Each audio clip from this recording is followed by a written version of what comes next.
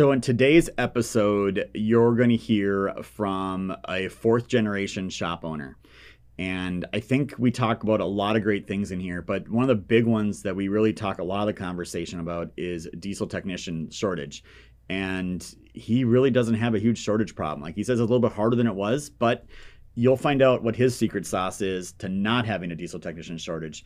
And it's always great to pick the brains of people that are in this business today doing all these things to keep the wheels moving. So that's kind of thing we say around Diesel Laptops here internally is we help people keep the wheels moving. What that means is we're providing them the tools and resources so that they can keep their customers going. And Pardo Fleet Solutions, he's one of them here as well.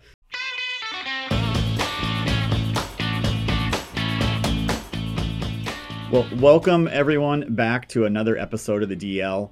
And what I love is talking about obviously our industry, right? What Diesel Laptops does. We're going to talk to someone today that is actually out there helping people every single day fix trucks, do maintenance, do all the things to keep the wheels turning. And obviously what we do at Diesel Laptops is one small piece of the puzzle, but I always enjoy having these conversations. I ran a shop for a lot of years, but I haven't done it for a while now. So I get to actually hear some firsthand experience, what's going on in the real world. So Dominic with Pardo, who's the president of Pardo Fleet Solutions, thank you very much for coming on the show. And I believe you're in the Northeast area, right? Or are you somewhere else currently? I'm somewhere else. I'm on the East Coast, Southeast, put it that way. But we're based out of New Jersey. Well, you're a lot like me. Like I keep finding reasons to go further and further south, and I'm not even like up in the Northeast anymore. I grew up in Minnesota, but the winters in South Carolina are starting to feel cold to me. So now I'm starting to be like, how the heck do I get away from these areas? Yep, exactly. That's what I'm doing. I'm South Florida right now.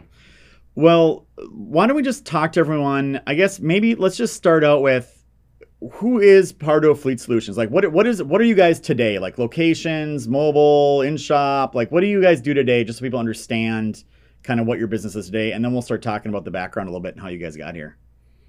Well, what we do today, we're all three. We're truck parts, trailer parts distributor. We have a shop inside, operations, and we have running 12 mobile units presently. And from Virginia up to central Jersey and central Pennsylvania. We do on-site maintenance, breakdowns. Our customer base is more or less your major fleets. That's who we do business with. So I always think it's interesting to hear how companies got started. And I think what's unique with your company, it's a fourth generation company, if I'm not mistaken. So I can't imagine, right? I'm only like in year 8 of my company. 4 generations just seems like a distant thing. I have no idea how that even work. Where did you guys start? Like, how did it all begin? It started with my grandfather. He had a trucking company that morphed into a truck repair business, truck rental in the 60s, 70s, and the 80s. My dad decided to open up a truck parts distributor. And that's where I came in, graduating out of high school in the early 80s. We grew that business to 12, 13 locations in 4 states, and we sold it in 2015. I went into the freight business for a short period of time, with about 50 power units and 100 trailers.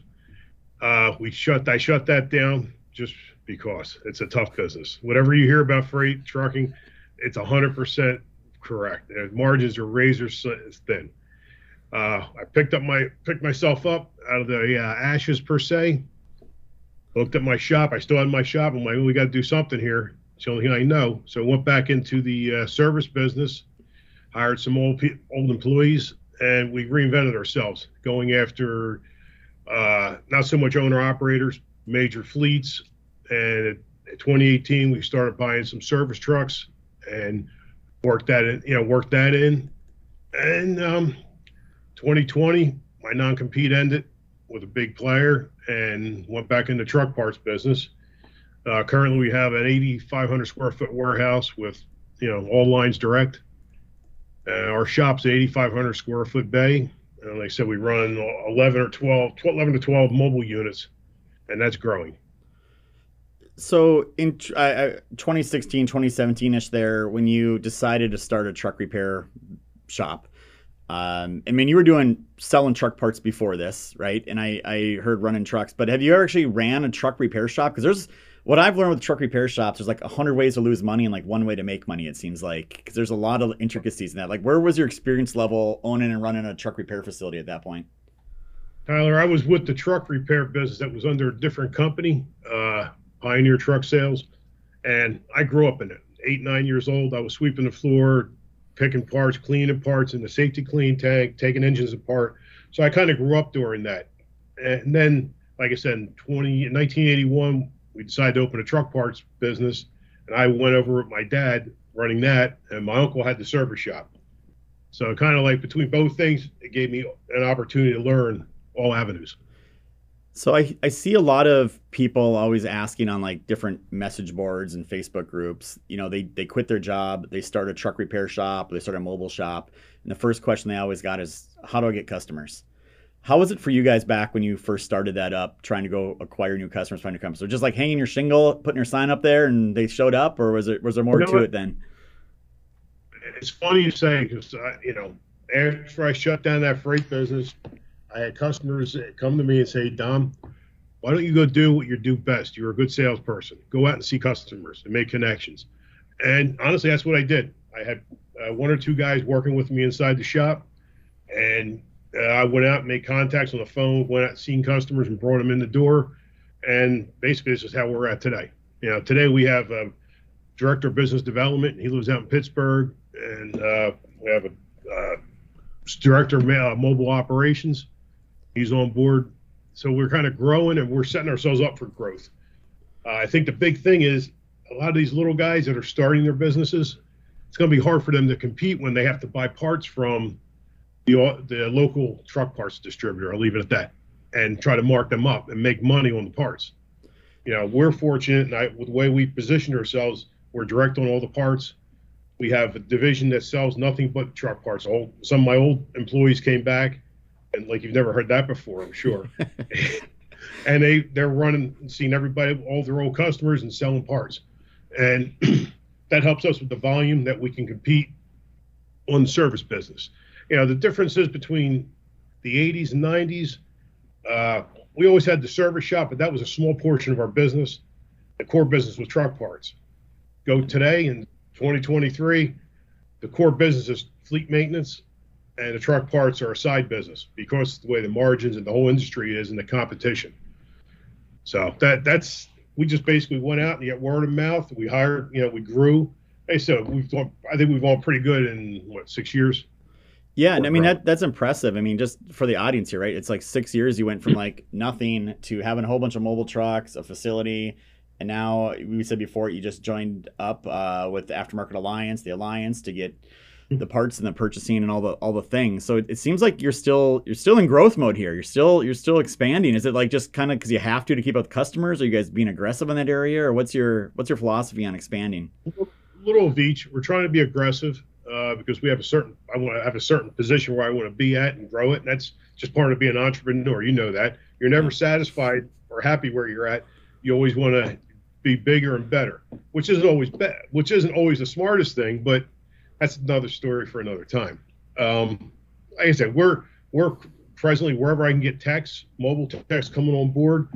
I'm hiring them and buying a truck and putting a truck in the market and work with our present customer base where they have different branches. Yeah. So by the way, I totally get you on the whole, like you're never satisfied. I remember working for somebody else and I'd have like record sales months. And then I'd be happy for about a second and then be like, well, now I got to go do that again next month. Like I gotta go raise the bar. And I'm still that way with my company too. I'm like, oh, wow, we had a record month. I'm like, wait a second. Now we got to do that again. Like it's like a never ending thing. So like, I get what you're saying when it's not always like people hear that like, oh, that's a good thing.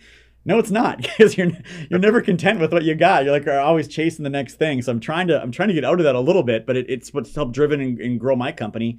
And it sounds that Absolutely. mentality is you as well. Well, absolutely. You're not a true entrepreneur if you're happy where you're at. You're always going to be challenged to move forward. And that's kind of like where we're taking us to the next level. My son, he's involved in the business and he's the operations officer, bringing us up to the next level technology wise, customer service wise. That's his thing. We got another generation in here operating the business. So we talk here a lot about the diesel technician shortage, and as you're growing here and you're adding mobile guys in your shop, how has it been for you guys in the Northeast? Is it hard to find guys or gals? Is it easy? Have you been able to retain them? Like, what's your landscape look like up there for Pardo Fleet Solutions with diesel techs? Honestly, it's until this recent year, it was okay. You get waves of people coming and going. This year's been a little tougher. It seems to be because I guess everybody's paying a lot more money, and you bring a guy in and his present employer, hey, we'll give you that much and more just to keep them. So it's a challenge all the way around. You have to get somebody that's not happy where he's working at. As far as retaining our techs, we normally retain our techs. We have a very, very small churn on techs. I like to take care of my guys. We do shoe allowances, tool allowances. And, I think the most important thing, not to give too much of the secret sauce away, the guys all know they can come to me, and my door is always open. That's why we always ran our businesses. Employees can always come to me if they have a problem. We talk it through, if it's personal or business-wise, and that means a lot. They're not just a number or a name. I know all my people's names, and I will call them every so often and say, hey, John, how you doing? How's things going? I heard you were sick or your wife was sick. Even though I don't see them every day or talk to them, they still know who I am. I think that's a big thing, being a family business. So we're caught between being a big company and a family business, a mom and pop operation. Yeah, I think you hit on one of the key points there that a lot of these bigger corporations totally whiff on, and that's retention. And I think you hit the nail exactly on the head when you're like, look, if people are happy and they enjoy where they work, they're not going to go leave for a buck or two more an hour. That's not the reason people leave the place they work. They usually leave the place they work for either really big pay raises, or they go leave because of they're just unhappy. They don't like their boss, they're micromanaged, they don't like the jobs they're put on, the shift they're on. There's something else going on there. Their coworkers, whatever it is.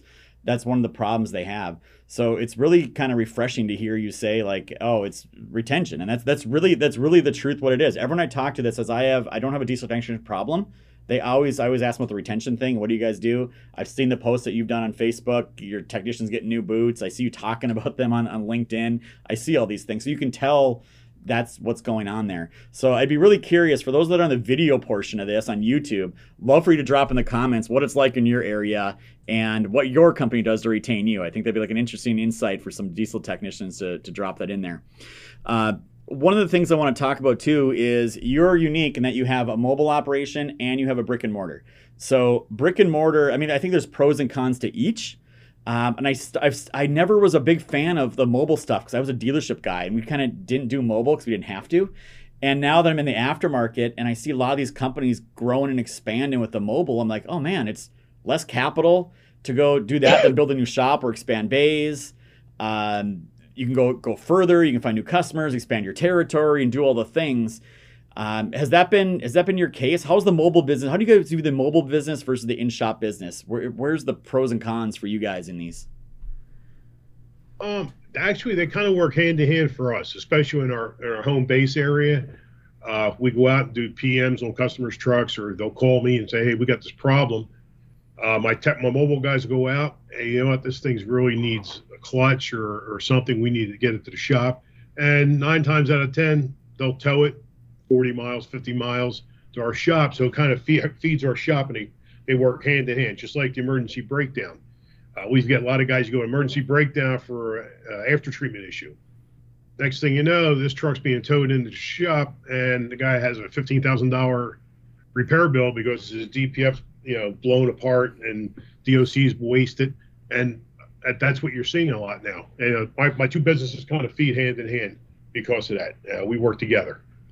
Yeah, no, I totally get that. And I think, I guess I'm curious too, just because I'm, Northeast, I always think it's more expensive up there. Can you say either what your hourly rate is or what the average hourly rate is or what people can expect in that neck of the woods? I think in our neck of the woods, dealers are probably 150 and north of that at the moment, because for whatever reason, most shops are probably in our neck of the woods are probably right around 150 an hour. Yeah. What about the mobile guy? Do you guys charge more or less for the mobile stuff? We charge a little more for that at times, and sometimes it's it depends who the customer is. All comes down to volume. The more volume you give me, the better deal I can make you. Just like when you're buying brake shoes, right, yeah. Tyler? Yep. You're only going to buy 2 brake shoes. You're going to pay more than you are buying 2 pallets of them a month.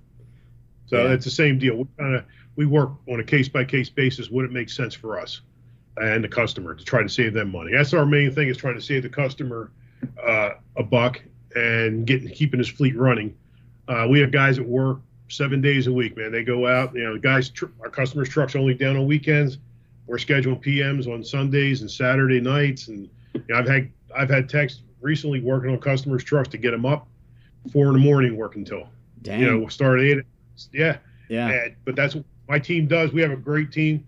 My team puts it together, and when they need to, do it, they do it and keep the customer running, keep them happy.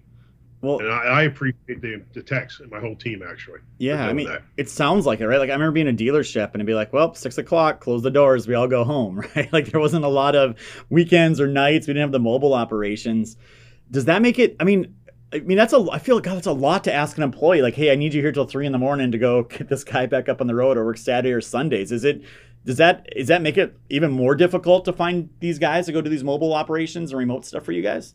You see, the mobile techs are a different breed than the shop guys. My shop guys, they're happy with 40, 42 hours a week, out the door 5 o'clock, they're usually gone, no weekends. The mobile guys, they thrive on it. I mean, it's why it's hard to find mobile guys. When you get them, you keep them and do what you need to, make them happy. These guys, some of them like working those hours, because I've had some guys tell me, hey, you haven't called me lately at night, because I'll take the breakdown calls myself at night. I'm like, well, you complain that you're working too many hours. Oh, no, I'll work. But I said, you know how it is. Some of these guys, they complain one hand, but then when you stop feeding them, they're like, yo, give me some more. I'm used to 65 hours a week now, and they're happy with that. Yeah. Other guys, they want to work 40 hours or 45 hours, mobile guys, and we accommodate them and do what they need, what makes them happy and within their family life. I try to give the guys a balance of family and business wherever they want to be. That's kind of like we're flexible also. I'll work and do what they want us to do within reason. So, and that 4 a.m. thing, that wasn't normally, that's an odd thing. We have a fleet their trucks are in shambles and they need these trucks, PM'd and going over. And this is kind of what we're doing. It's only for a short term, but this is the kind of service we give our customers. Yeah. So this is going to maybe surprise a lot of people listening or watching this, but Diesel Laptops, we actually employ around 40 diesel technicians, or even call them ex-diesel technicians, because they don't actually work on anything anymore. They're our subject matter experts, or they're in our call center dealing with customers over the phone, doing tech support. And it's interesting because a lot of them, a good portion of them, come in and they're like, yep, I don't want to wrench anymore. I'm tired, blah, blah, blah. I just want to, something easier. And like, oh yeah, air conditioned office and cubicle or work from home, right? And just answer phones all day. And you can tell the ones that aren't going to make it by like day 3, because they're already getting like antsy and they're complaining like their hips hurt from sitting so much, and you can just tell they're like, okay. I thought I would like this. I don't like this. I'm going back to wrenching. And you're all right. It is a different breed and a different mentality. And some people, they thrive on it and they absolutely love it. And they can make some really good money doing it.